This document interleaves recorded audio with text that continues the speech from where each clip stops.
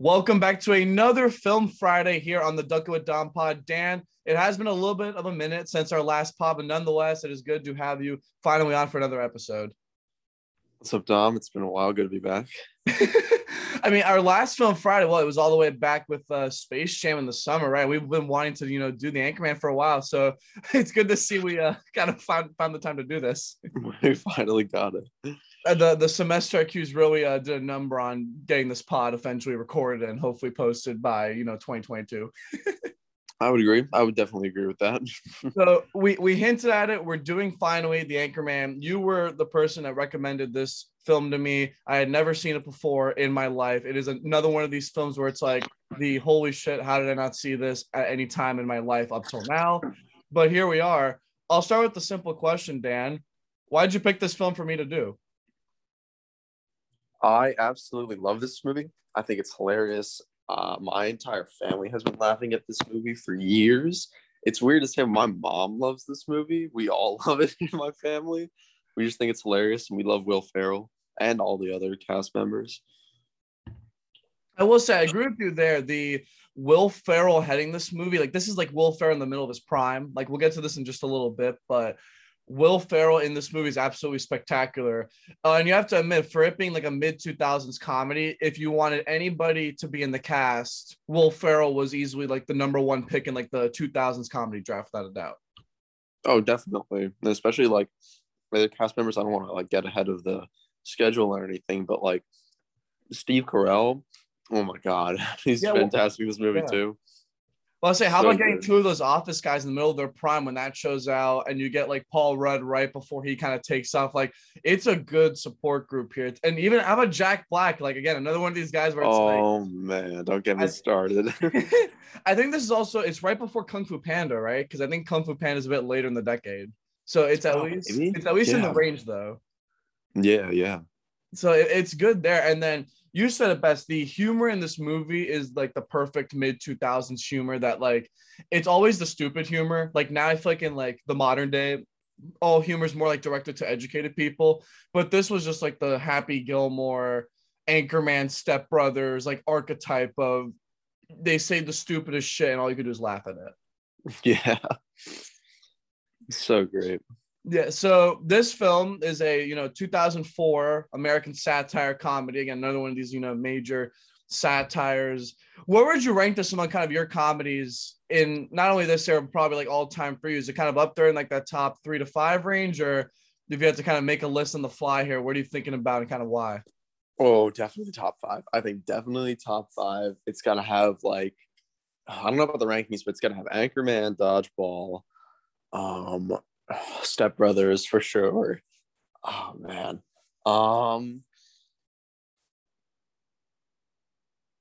That's hard on the list, but it's definitely up there in my top 5 easily.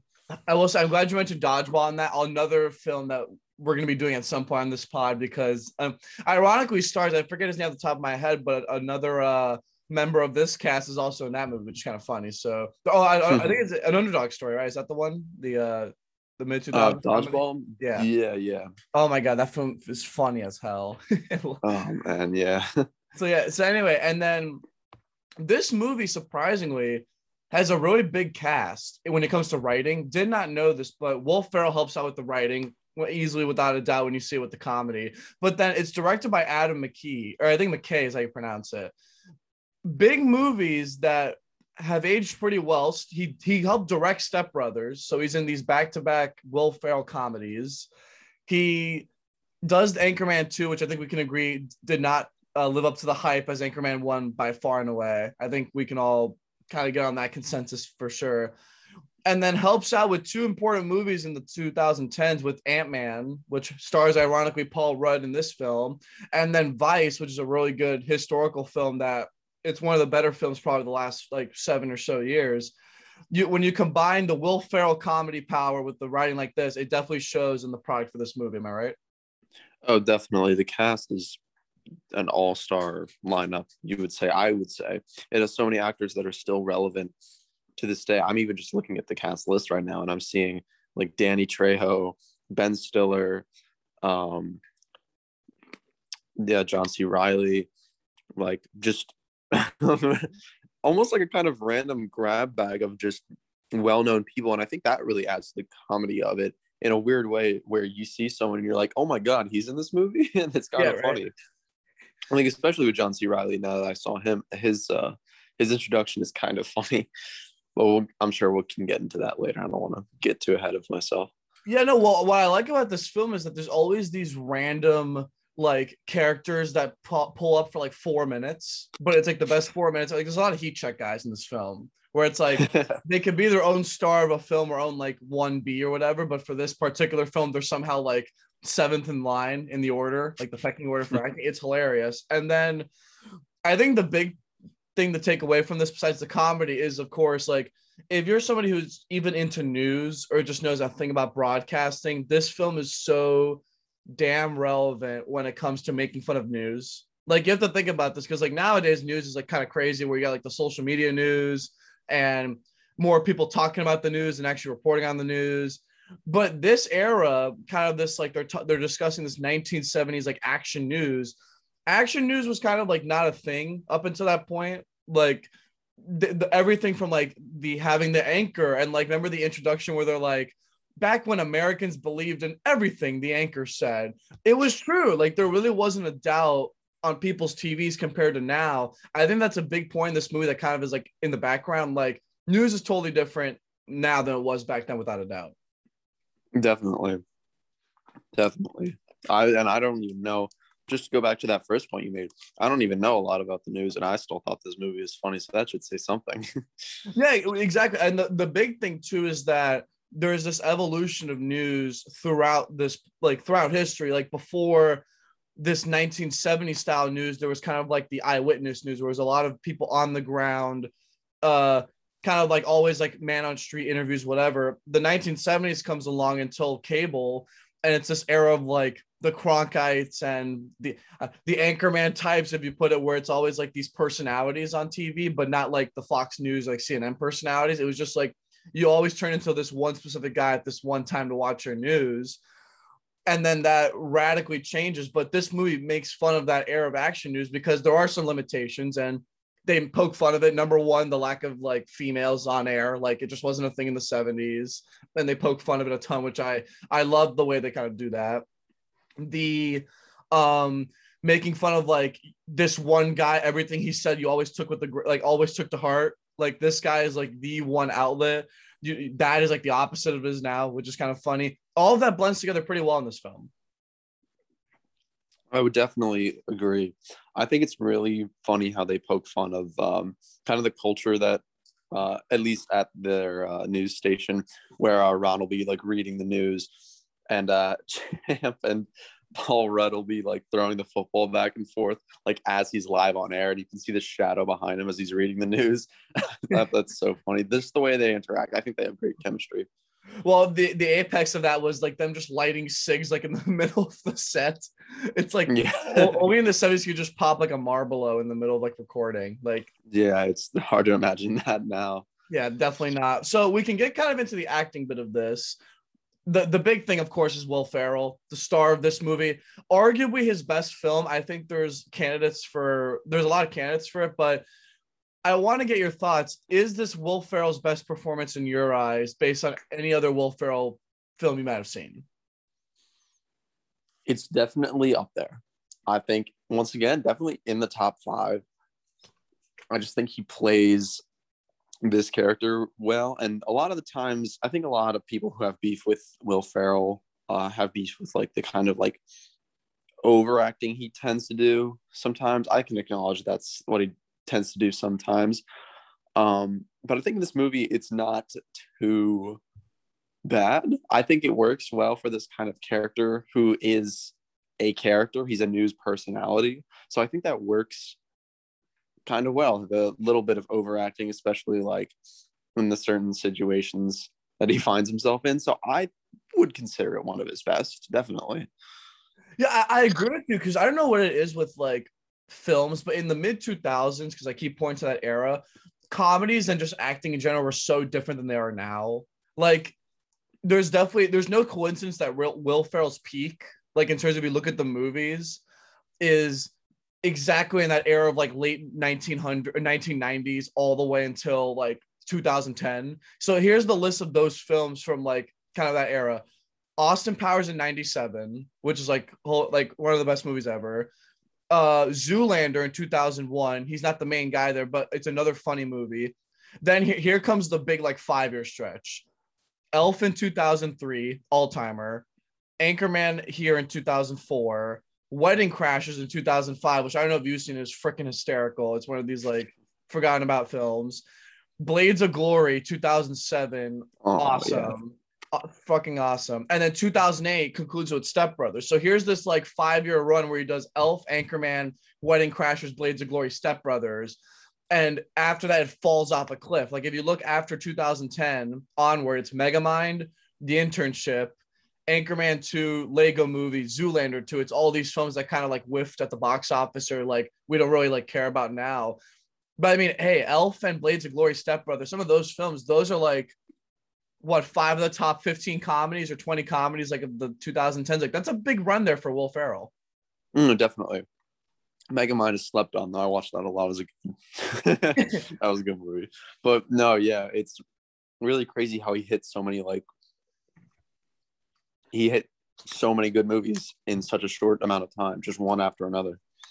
Yeah, it's one of the better like 5-year peaks I've probably seen so far on this pod if I'm like looking at careers. And more importantly, of course, is that we get I think Anchorman kind of launches him off to the rest of these films. Like I think Anchorman led to the Blades of Glory, led to the Step Brothers. And I also argue, and you brought this up, that Will Ferrell's acting is so specific for this film. Like, I can't think of another character really that plays this part better than Will Ferrell. And it's not saying that because it's a pod. I'm saying that because if you think about it, you need the stupid guy. Like, unless it's an Adam Sandler variant, I don't think anybody can play the Anchorman better than Will Ferrell. Definitely. He's got that presence. He's got that kind of like, I think the mustache definitely helps. Gotta love the mustache.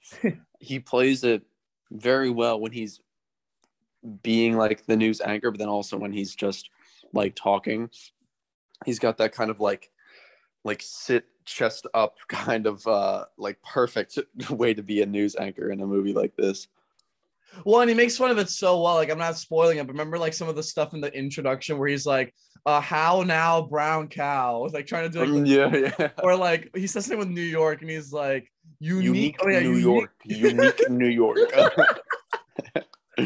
Like, vocal like warm-ups. Yeah. Are we live right now? I don't believe you. Yeah, the posture and like the acting and like again the stupid comedy. This is Will Ferrell's specialty, is the stupid shit. Like it definitely like correlates well. And then you get into my favorite part, which is that a surprisingly deep supporting cast for 2004. Like the names on this list, there's another Paul Rudd film we have where it's like, oh, this is Paul Rudd before the whole Ant-Man Marvel era. And who plays their part better? Is it Paul Rudd? Is it the sports anchor David Koechner, or is it Steve Carell with kind of his weather role? Because all three of those guys kind of really balance each other out pretty well. I gotta go with my man Champ Kind.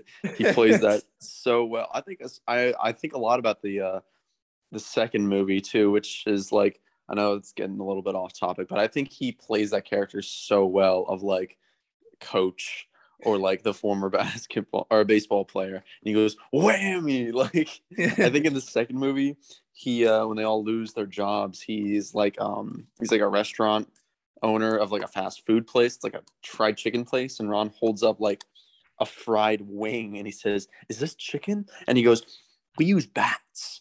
The chicken of the skies. He's hilarious. I absolutely love him. Yeah, well, the other thing too about this movie that's kind of whack, did not know this. Combined, if you look at the top 5 actors / actresses, so Will Ferrell, Paul Rudd, Christina Applegate, who plays the female anchor in this movie, and I love her character without a doubt. Steve Carell, David Koechner, a combined 1 Oscar nomination between all 5 of those, even though Will Ferrell and Paul Rudd and, you know, the 2 Office guys, and like they're all like big names in the acting industry. Like this movie somehow pulls off the like big name acting without having any of like accolades to show for it. It's a shame, but I guess these dumb kind of comedies don't usually always get the highest critical reviews. But that's for them. I don't think we're really going into this looking for a masterpiece of cinema, but I still enjoyed it, and I know a lot of other people still have. Yeah, well, yeah, definitely agree with you there. And another thing to balance what I like about this film with the acting is that they got these guys all at the right time. So even like Paul Rudd, he does the Nightmare at the Museum or the Night at the Museum 2 years after this and launches into the Ant-Man stuff. So they kind of got him right before he took off. The Office starts a year after Anchorman. So they're already filming The Office probably by the time this movie's coming out.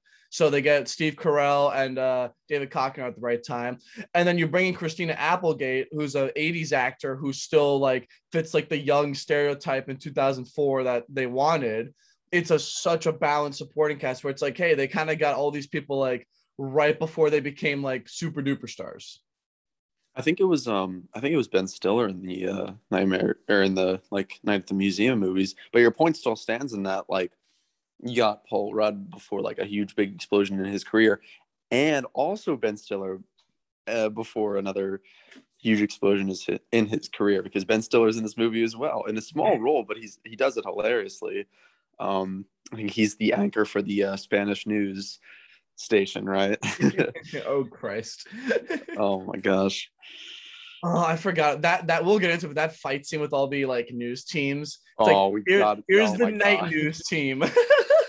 We've got to start getting into the plot because I'm dying to talk about some of these scenes. Oh my God, yes. We're almost there. We got to get through one more category, which is like all of the history behind it, kind of like the fun facts. So 0 Oscar nominations. I think unsurprisingly, it's just one of those things kind of like I call it the Wolf of Wall Street effect, not to this extent, but it just is hard to kind of pick a winner. It's one of those like good films, but hard to like just like put the accolades to it. So unfortunate. Rolling Stone ranked it as the 12th best comedy of all time, and AV Club ranked as the 7th best comedy in like the 2000s. So we're talking about some pretty important like comedies here. This movie made $90 million, and behind Spider-Man 2 was number 2 in the opening day for box offices. So again, success wise, absolutely incredible. Surprisingly not too well. Do you know why? I mean, I don't know if you want to provide a reason here. This movie only scored a B with the audiences out of like a plus to F rating. Is there any particular reason you think, not to be like a Debbie Downer, but what kind of made this film not like the most popular among fans? Because a B is still good, in the film scale, but I would give this, and you'd probably give this an A. Audiences just don't know it's good. You can't trust them. This movie's perfection. I don't know what they're talking about. Yeah, I don't know. That's all I got to say. They just clearly don't know. They clearly didn't see the masterpiece that was set in front of them. Yeah, I think the only thing maybe is the stupid comedy. Maybe like people weren't too into like the dumb shit. That's my only take. But there's definitely a group of people who aren't into the like a dumb comedy. That's the best way to put it, I think. People who think it's too dumb, I would agree with that. There are definitely some people who can't get down with a movie like that. Yeah, well, unfortunate, because now we can actually get quickly into this segment now. Let's talk about all the categories with this film, starting off with favorite scene. I think like most Dunkin' with Dom Film Friday pods, the favorite scene is always the hardest because, oh my God, there's a lot to unpack. So many good ones. Let's start off with that intro scene. What did you think of the opening credits? Super good. I think the narrator really helps with kind of like the like intentional kind of cheese surrounding like the era it's placed in that they're trying to portray in the movie. I think I like that a lot. Good voice too, so that's always a plus. Well, how about the like as they're rolling the credits of all the people, like the Ron Burgundy like just compilations of like How Now Brown Cow and him lighting the cig and like these like bits where it's like this guy, like we know there's gonna be a Ron Burgundy film without a doubt. Oh yeah, definitely. So good. I think it's a good way to show the personality of all the characters too. Like I don't think a lot of movies do that nowadays, which I'm sure could have helped in a lot of movies. Like I remember like Suicide Squad. That movie was a mess. I think it really could have helped to have just a quick introduction to each of the characters like it does in this movie. Yeah, and then we get into kind of into the introduction to this like introducing the news team. I think my the stereotypes of all the news guys, I don't know why, but the Steve Carell's the awkward weatherman. It just gets me every time. Like, isn't that? I think that's how most weathermen act, right? Oh my god, he's so funny. He plays like the weird guy very well. I think Steve Carell. I think I forget in the scene introducing him, is he putting ice cream in like the toaster at the party? It's just so weird, but he's like, well, he has the line where he says, "You're like, we could say this word," but he's like, "Years later, a doctor would tell me that I have an IQ of 48, and what some people would call me mentally retarded." And the oh way my god, IQ of 48, he's so funny. I love him. I would, you. Oh my god. Well, and he's like, yeah, he's like putting ice cream. He's like, my favorite thing ever. It's not mayonnaise. What he said, like toast or some stupid shit with the with the food. It's like, oh, I forget what he said too. Yeah, I know what you're saying though. It's like white bread or something like that. Well, how about Champ, where it's like the perfect sports guy, where he's like loud and obnoxious. It's like it's like our sports department here. You know what I mean? Like it's like any sports part in a news studio where it's like just the perfect archetype for it. Like they're loud, they're right, they're intelligent, but man, you can tell they're in the room for sure. Oh, he's a big rowdy guy. I think he plays it really well. I love his catch on a whammy. He's so good how he's got like the perfect face for it. And I think he's played coaches in other movies. I'm just struggling to remember the name, but David Koechner is like fantastic in that role of like the coach or like the former sports star. In this movie, he plays a former baseball player given the news spot, and I think he does it up really well with that kind of like loud personality of like, all right, get ready to sit down, here's some news. I think is fantastic. Or the line where he's like, I just had 2 cocktails and now I'm gonna get a little whammy. Yeah. I will say he also fits the bill of like looking like a 7th grade former like JV basketball coach. Yeah. He just looks That's like it's perfect. It's perfect. And then you get, of course, Paul Rudd, the stereotype reporter, where he's like, here with the breaking news, and he's got the cologne. Like, remember the Sex Panther? Oh my God, yes.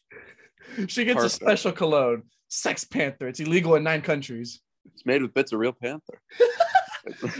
She with that authentic spot, and Will Ferrell goes like, it makes the nostrils purr. It makes the nostrils purr.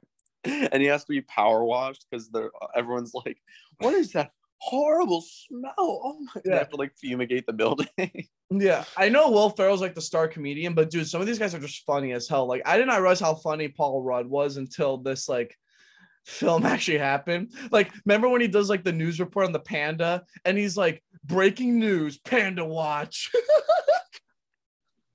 Oh my God, yeah, he's great.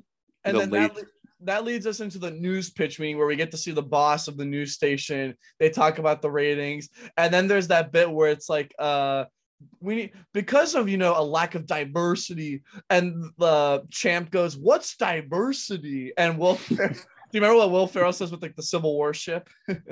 I forget. He goes like, diversity, it's like an old wooden ship that was used during the Civil War. And they're like, no. I guess that introduces like Christina's character, and we kind of get a little bit of that, which is super duper awesome. And then I think one of my favorite scenes is the golf scene, where we get introduced to the nightly news team and that whole little bit. Do you ever think there's rivalries between news teams and news stations? Is that a little overblown, or do we think this is actually kind of funny? I'm sure this was a commentary on the because they were the central sources of news, being like news stations. I'm sure that there was beef between rival stations within the same city. When everyone is supposed to be looking to you, there's going to be contention for the top spot, I would imagine. So I'm sure, while yes, it's definitely exaggerated and overblown in this movie, I can't help but like wonder if there were like inspirations for these things.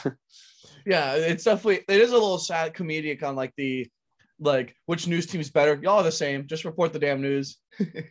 get the job done. And then we get this next scene where it's the the introduction of Christina's character, and like, what the hell? Like, remember the meeting with the boss, with like the news team, where they're like, I've heard, like, Steve Carell goes like, I've heard periods make bears, like, attracts bears.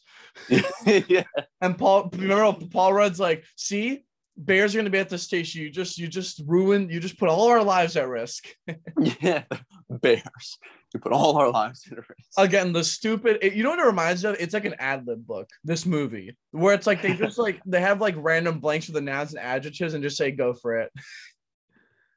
That was so good. Oh, and they're each like yelling at the boss, and Steve Carell goes, "Loud noises."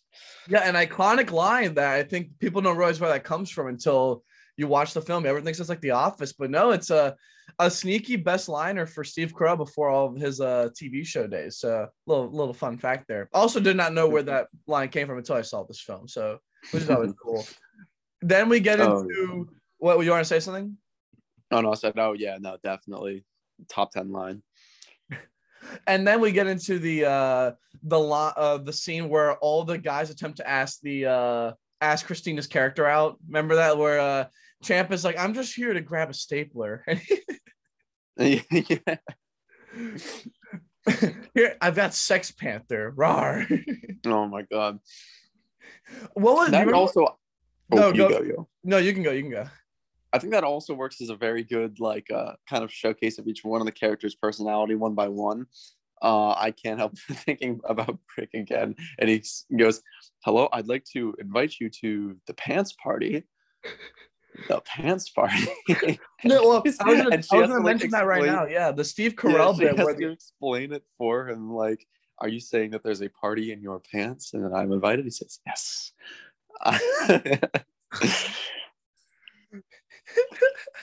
Oh my god! I was like, the Steve good. Carell awkwardness just kills me every time I see this film, because I'm like, dude, oh my god, because it's so hard to be awkward. I think only Steve Carell again can pull off that role, like, without giving shits.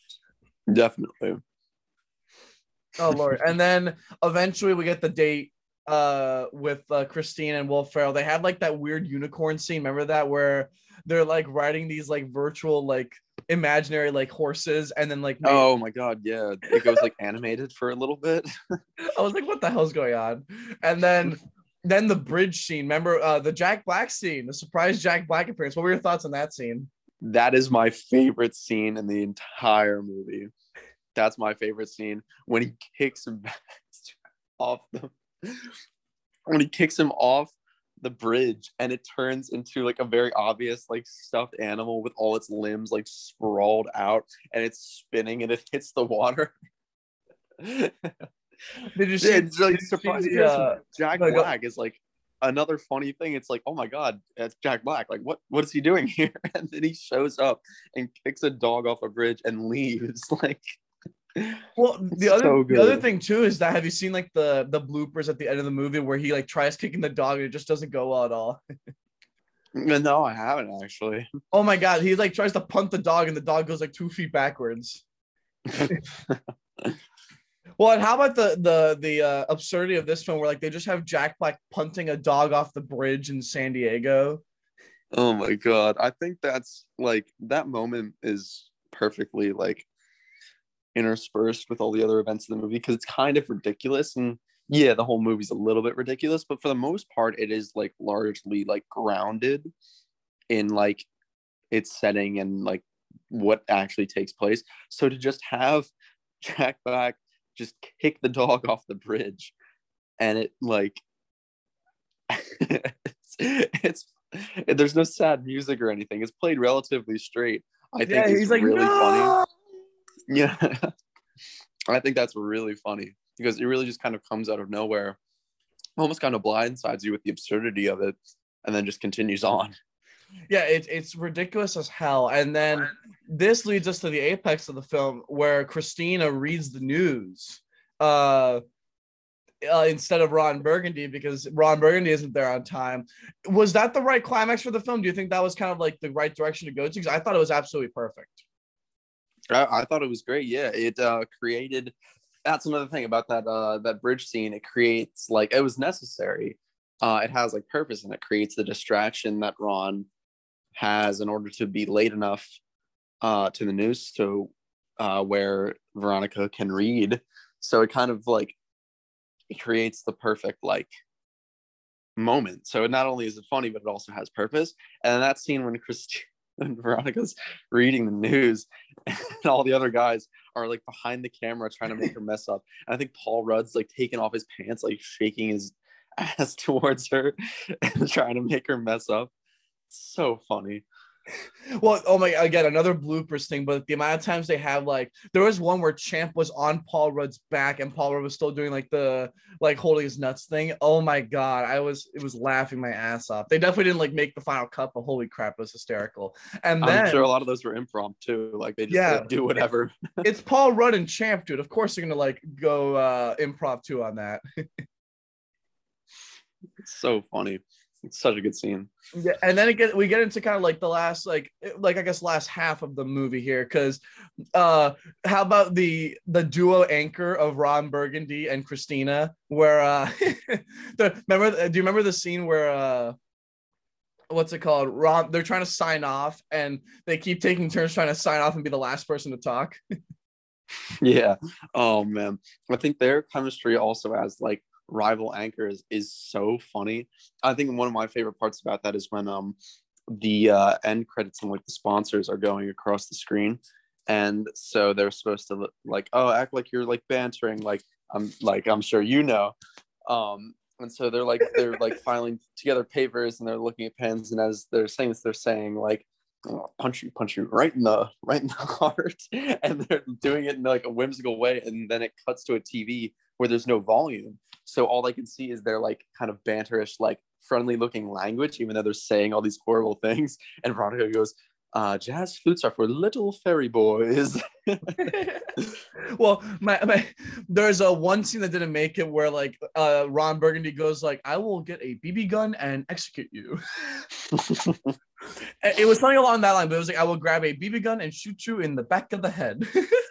Yeah. And you hear everyone laughing in the background because it's like, dude, like that's the ability to just like not like bust your balls laughing at like scenes like that. And because it makes fun of the news bit. Remember, we even see with the news shows now where they always like the fix the papers, pretend talk to each other because the mics are cut, and in reality they're like talking crap to each other. And you said it best. What did you think of like the dynamism, the duo of Ron Burgundy and the female anchor to kind of put this all together? I think it works really well. I think those two actors really work well together because they have a kind of snappy like hate relationship between each other, almost not entirely like hateful. It's Ron trying to instigate like conflict with Veronica, and Veronica just kind of dealing with it because all she wants is to move up in the network and like prove herself and prove that all women can like do just as good as a man. So it's really more of like reactive for her, but I think it's just as snappy in the way that she's like trying to deal with Ron Burgundy and all his nonsense. Like all the shenanigans. Yeah. You know what it reminds me of, actually? I forget the actress's name, but if you've seen Happy Gilmore, remember Adam Sandler and like the blondie? It's kind of like that relationship just a little bit, right? I think so. Yeah.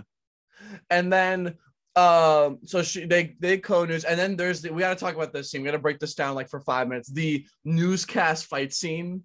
Oh my god. Give your total unreleased rant on what you thought of this scene, because it is a case to be one of the best ones. It is so good. This is another example of it just comes out of nowhere and it's really ridiculous. And it's like, what is going on? But it is so funny when they're doing each introduction of each one of the news like stations, and they all have their own different weapons. Like one of them has like a chain, one of them has like a bayonet gun or something like that. It's like, and then you've got what, like 5 or 6 news stations all like huddled around like each other. And Ron goes, all right, standard rules, no hitting of the neck or face. And that's it. And they all back up and they all get into like, they all get ready and they all just go in the middle, and there's like violence and they're stabbing each other. It's so funny. I think what is it, like Brick like like ripped off someone's arm or something. Like, Or remember when Steve Carell threw a spear and yes, that and one. like That's what and it then was. He Ron threw a Burgundy goes, I spear. think he killed the man. Yeah, yeah.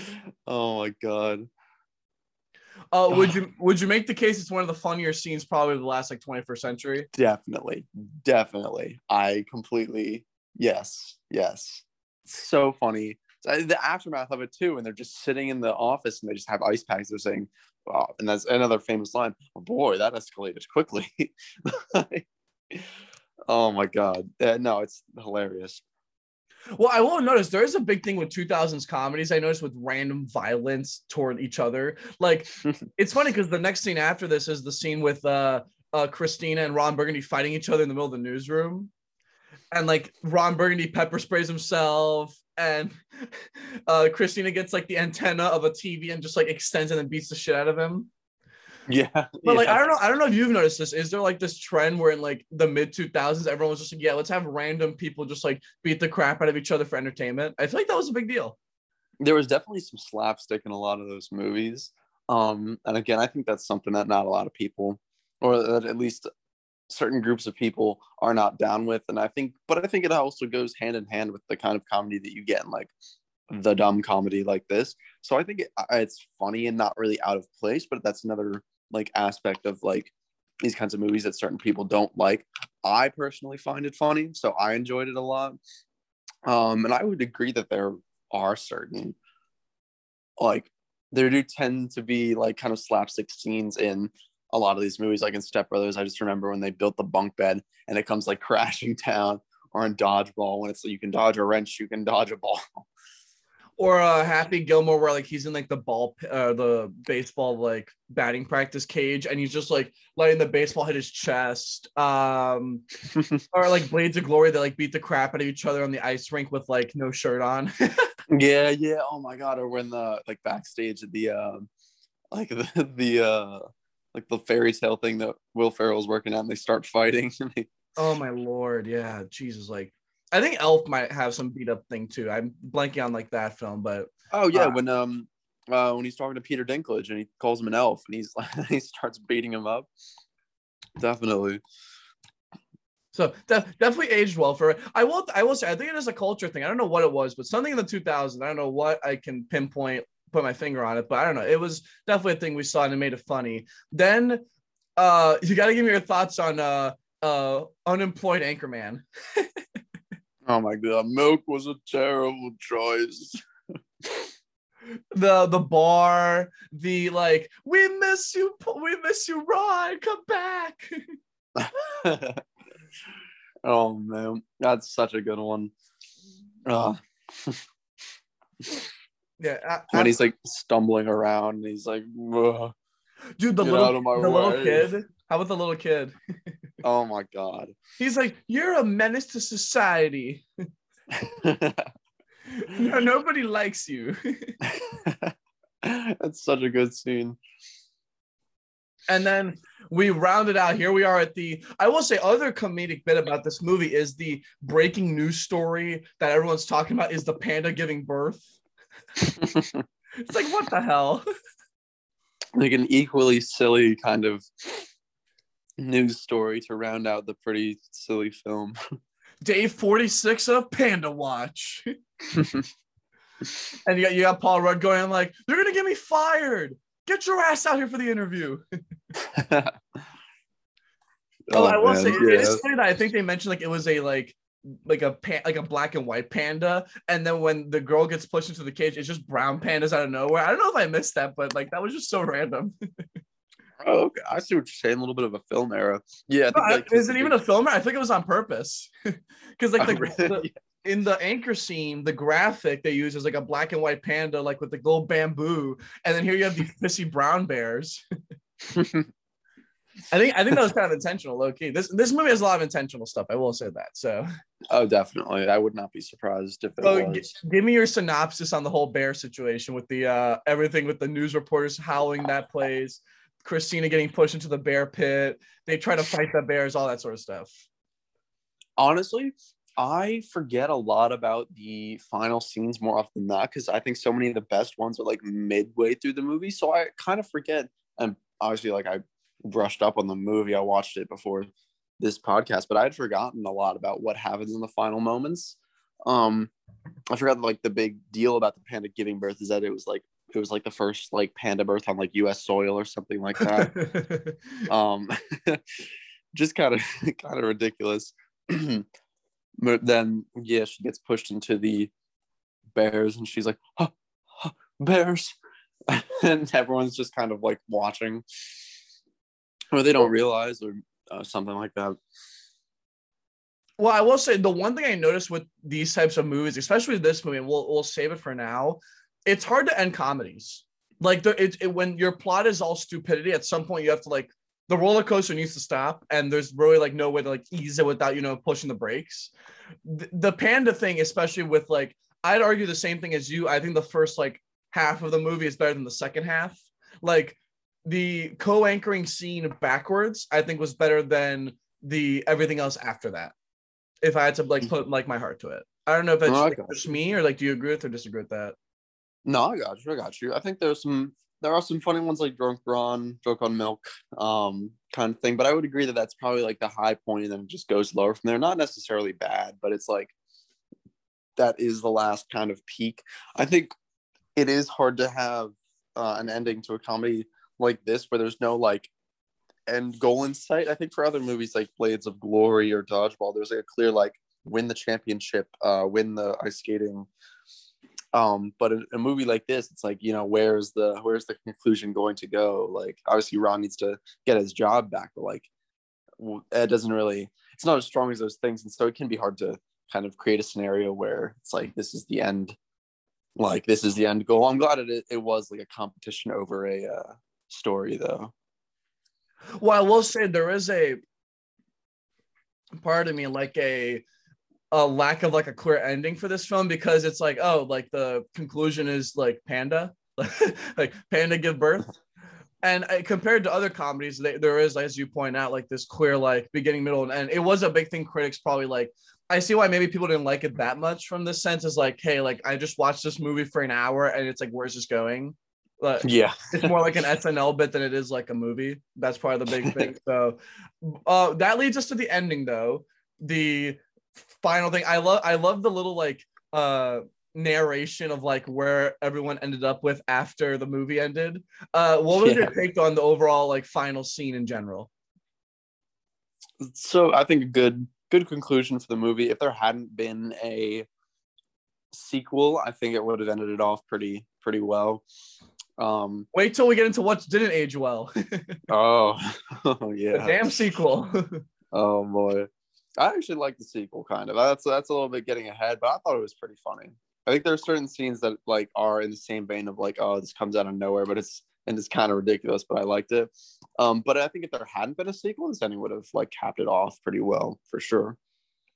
I will say my favorite bit at the end is when they're like, Steve Carell's character now works for political advisor for the Bush administration. Yeah, a little dig at Bush there toward the end of the I guess toward the middle of the Iraq War and all that craziness. Also Champ, where he's like, sexual allegations with Terry Bradshaw. I was like, oh, like a male football player. I don't know, man. Fucking hysterical. Well, we got to the end of the film. I will give you your who, what, where, and why with favorite scene and kind of like why you end up going back to that when you're watching this film. Favorite scene, always the bridge scene. So funny, so ridiculous. I think it's that prop that they use for Baxter, which is just so hilarious every single time. And the impact in the water, and Ron goes, he says, no. Like, I just think that's hilarious every single time. I love Jack Black. He just comes out of nowhere. He plays it really well because he just wipes out on a motorcycle and just gets up like, bro. Like, I love that scene. What about you? It's tough for me, but I think I'm going to go with, I don't know if it's cheating because I think it's still one scene, but I'm going to do the opening credits, the introduction of the news team, and then basically everything until the party. because I think we get a good look at like it's before we get introduced to Christina, where the party's happening. We get to see all the characters have their own little spiel, because there's so many one-liners in the first 10 minutes of this film. I got to encapsulate all this. So I'm doing the opening credits / like first scene until the middle of the party. That's my general take. I will say honorable mentions. I think the newscast fight scene just gets so lost in history, dude. Like we spent the most time on it and it didn't make our list, but it's like, dude, like that is a funny ass scene. The co-anchor show scene. I still think, even though it's not totally memorable, the ending of the film where they get pushed into the panda pen, they get Ron Burgundy out of the bar. Like, remember the part where he's like, I need to call my news team, and all three of the news people are playing pool like in the same bar as him. Yeah. So I think that's kind of like my range of like, I think that's like my top 3 or so. We can get into my favorite category, as always, with this pod. What aged well with the film? You've done the movie pod before. This movie's made in 2004. We're in 2021. This film always has every film has certain things that always seem to stick well with it, whether it's because you rewatched it or because the content or the production or whatever still sticks well in the modern day. What are some of those things to you that stood out? Because I have literally like a list of like 15 different things that are hilarious and made the case to be really good for this film going forward.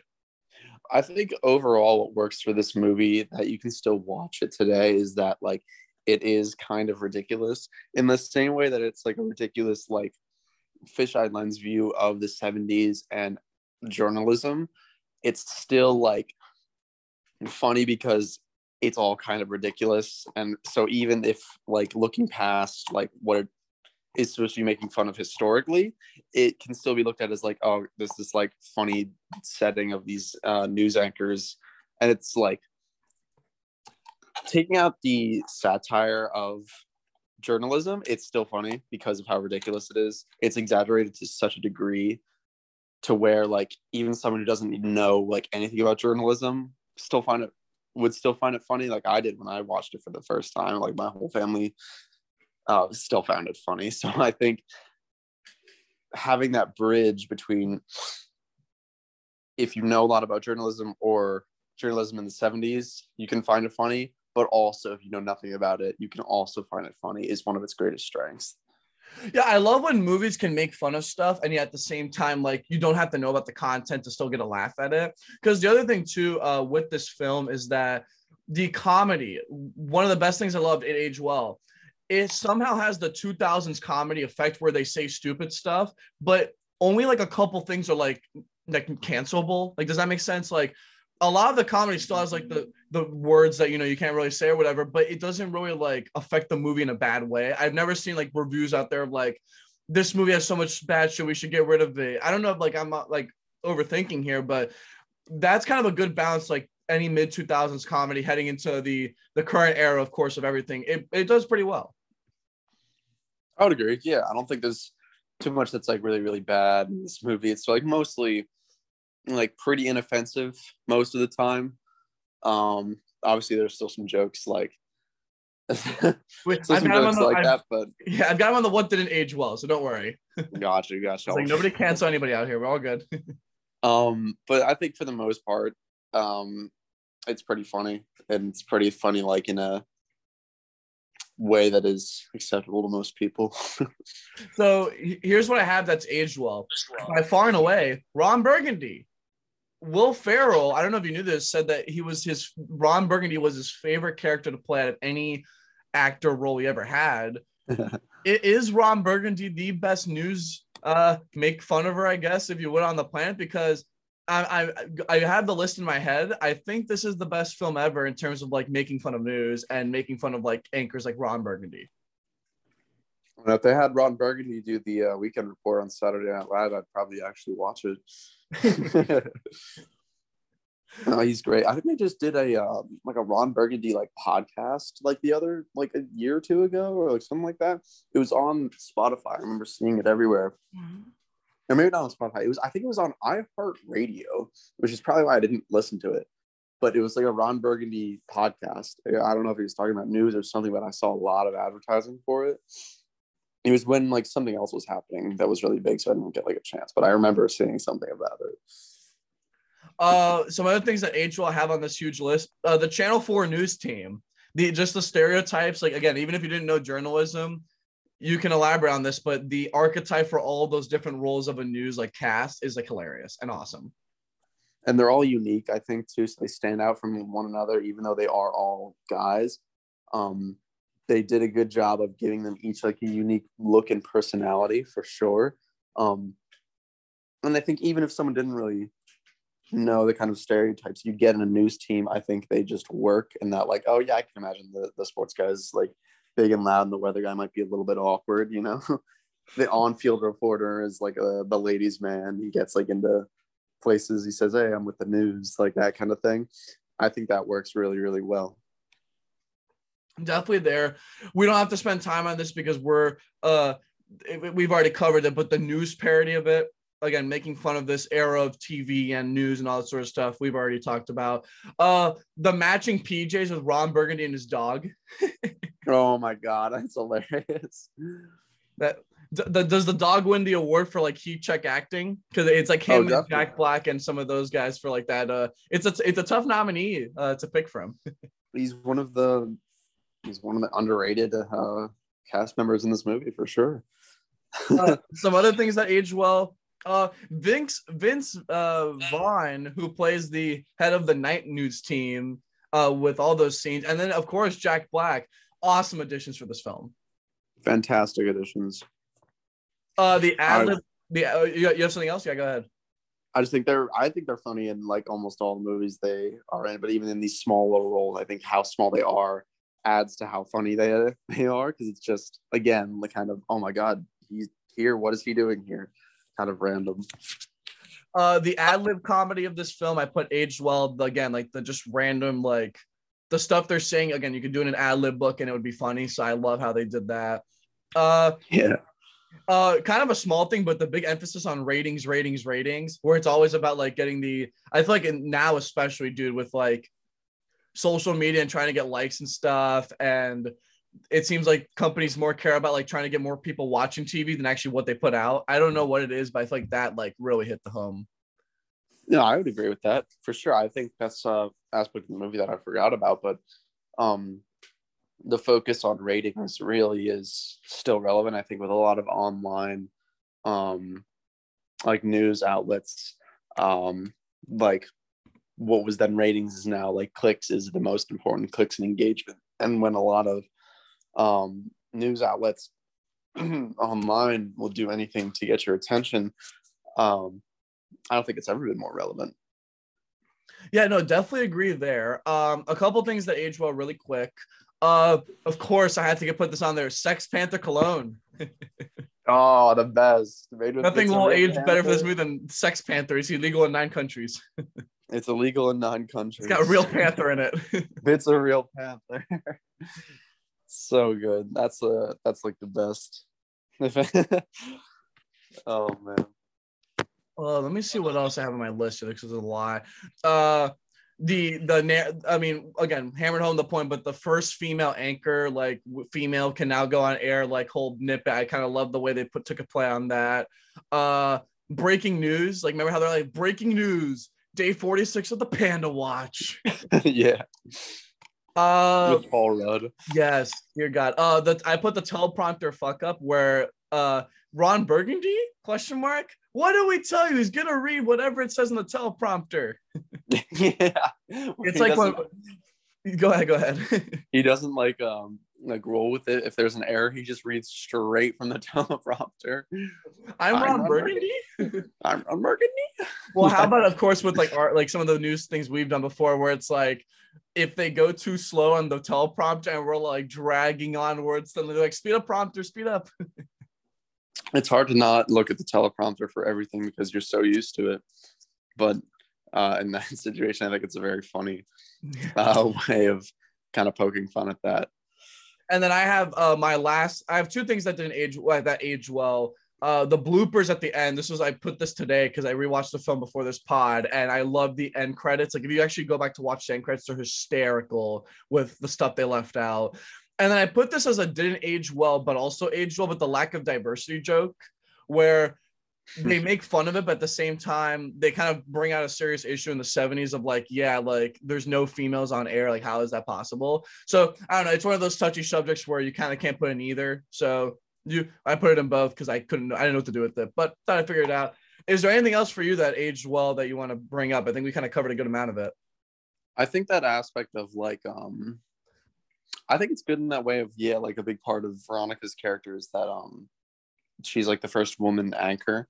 But I think it's also good is that like she's not like grouped in with like the idiot characters, because like she like engages Ron in his like antics, I think mostly out of frustration, but for the most part she is like a very competent like realistic character. She's not like dumb or ridiculous like the others, and I think that was a good move. Dear Lord. Oh my God. While still being funny, that's the thing. She's still funny, but she's funny in like the intelligent way where like, yeah, she got to where she was, even like, even though they were trying to push for diversity, like she got there for a reason, so she sticks with that.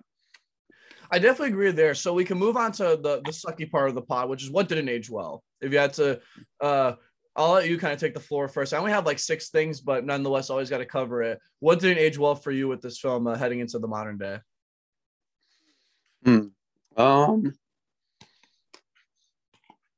I think there's some jokes like I think you mentioned like the brick thing earlier in his kind of introduction. It's not that like I think it's just like that word is tough nowadays. It's not really something that's really acceptable anymore. Even at the time, I think even if it was like, I don't think it was even known as like a medical term anymore. It was kind of just like, not for use of the word. I don't know what the intentions of using it were, but like that's not really something that would fly today. Yeah, I agree. So I have a couple of things that didn't age well. Journalism as a joke, because in 2021 that everyone kind of like just loves to hate on the media. Like that age in 2004 it was cool to do that, but now it's like, oof, like damn, everyone hates journalists now. It's that I feel like that definitely didn't do so well.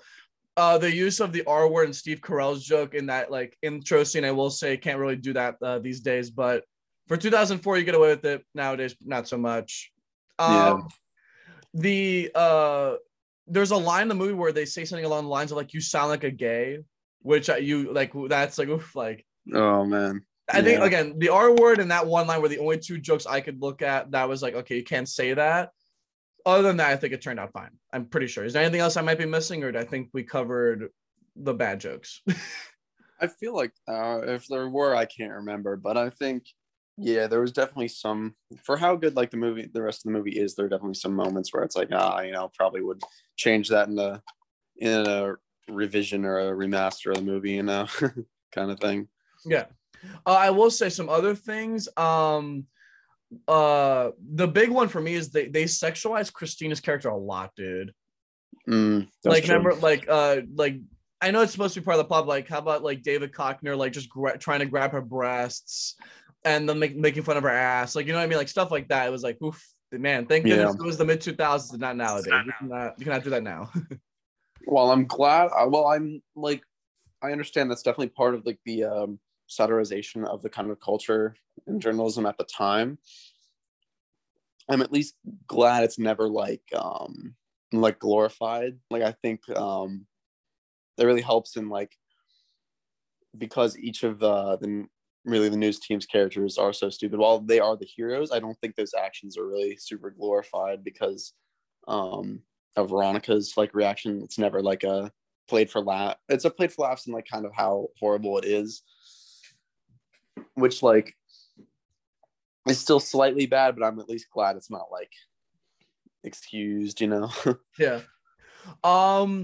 Is there anything else for you that didn't age well in this film? I feel like I covered it all on my end, but don't want to leave anything out. Yeah, I think you got it mostly covered. If there's something else, I'm sure there's probably something else, 1 or 2 things, but I'm drawing a blank right now. Alrighty, so we get into another favorite category of mine, best line of the film, or at least most memorable. There's a lot of candidates to choose from. I think I had like 15 on this list, so if you're ready to hear them all. So This was an age where ugly men were allowed to read the news. Hmm. Suits so fine they made Sinatra look like a hobo. Yeah. How now, brown cow, like in all caps. Oh, when Steve Carell does the weather in the first scene, he goes, it's 84 degrees in the Northwest and it's 38 degrees in the Middle East. Stay classy, San Diego, of course. The Steve Carell years later, Dr. Blah blah blah quote with the R word. I woke up this morning in some Japanese family's rec room and they would not stop shouting. What in the hell is diversity? Diversity is an old wooden ship that was used during the Civil War era. It's called Sex Panther. It's illegal in 9 countries. She was Brazilian or Chinese or something weird. I met her at a bathroom in a Kmart. That might win it for me because it's just so stupid. I swear to God. It seems that our youngest son Chris was on something called acid and was firing a bow and arrow into a crowd. Go F yourself, San Diego. And then the scene in the Panda Pit where they're like, Paul Rudd goes, Ron, I know it sounds hard, but God does not want her to live. Yeah. So a lot of candidates to choose from. And if there's anything I'm missing from my end, what is your favorite line from the film? Like when Steve Carell says, "Yeah, I ate a big red candle," or like, or when he said, I forget what scene it was, but he says, "I love lamp." I love carpet. I love carpet. Are you saying you love the carpet, or are you just saying because you just want something to say? And he says, "I love lamp." I think I'm gonna go choose Brazilian or Chinese or something weird. I met her at the bathroom of a Kmart. Oh man, but it's so tough because there's also Rick saying loud noises or Will Ferrell saying like, "Oh, that escalated quickly," phrases that have been repeated for years afterwards. Stay classy, San Diego is probably like the premier quote to come out of this movie. I feel like that's the one that's all on all the t-shirts and the merch. Or the go F yourself, San Diego, of course. Yeah. Go F yourself, San Diego. That's kind of it. So fun facts, I only have 3 because I feel like I want to cover more of the movie for this pod. The 3 is the one I just mentioned, Ron Burgundy's character. Will Ferrell said it was his best role that he ever played. I do not know if you knew this, but the scene where they filmed the fight scene with all the news teams, it was in 100-degree day, the day of the set, which is absolutely insane, with all those suits and then like covered in blood or whatever. Oh my God. And then did not know this. I thought this was funny, but multiple penis jokes for this film. Number one is that, do you know that like the narrator, there's like the voiceover narrator, he refused to actually say the word on camera because this was his first time ever narrating a film. So he was like, I'm not going to put that in my name. And the dog, there were some scenes they had to like cover up or whatever because he had a very, you know what? Random as hell, but they had to they were getting yelled at by like the upper management that the movie wouldn't be PG-13 if they didn't do that. Oh my God. A couple of things there. Again, the most random facts you could think of for this film to coincide with the most randomness that is the Anchorman. So Dan, I'll leave it with this. We're at the end of the pod. Always the big question is that you chose this film for the pod, and it's one of these movies we're going to probably watch, a gajillion years down the road. What are some of the sticking points for this film that I always say, like, this is the reason why I love this film? I think just how ridiculous it is. The anchor fight scene, the bridge scene, easily. Ron Burgundy as a character, so good. How well the cast works together, I think. All the random little cameos. I think this is a great movie. There are definitely some points that I would choose to edit, given if it was re-released today. But it's something I think I'm always gonna like in one way or another at the very least. And so that's why I chose it. Well, yeah, you definitely made a good selection here. And once again, another film pod with you on the Dunkin with Dom podcast. Maybe we should do another Will Ferrell one down the road. I'm thinking, what do you think? Like Elf, maybe? Should we? Or Step Brothers would be a good one, dude. Step Brothers, I would like because I've not seen Step Brothers in a long time. I feel like you have a lot of insight into Step Brothers too. Probably not. That's the one that I really haven't seen all that much. But the like 1 or 2 times I saw it, it was a long time ago. So I would definitely like to give that a rewatch. Well, we'll definitely have more of these types of films on the pod. Dan, once again, thank you so much for being on the pod. Appreciate it. Thank you for having me.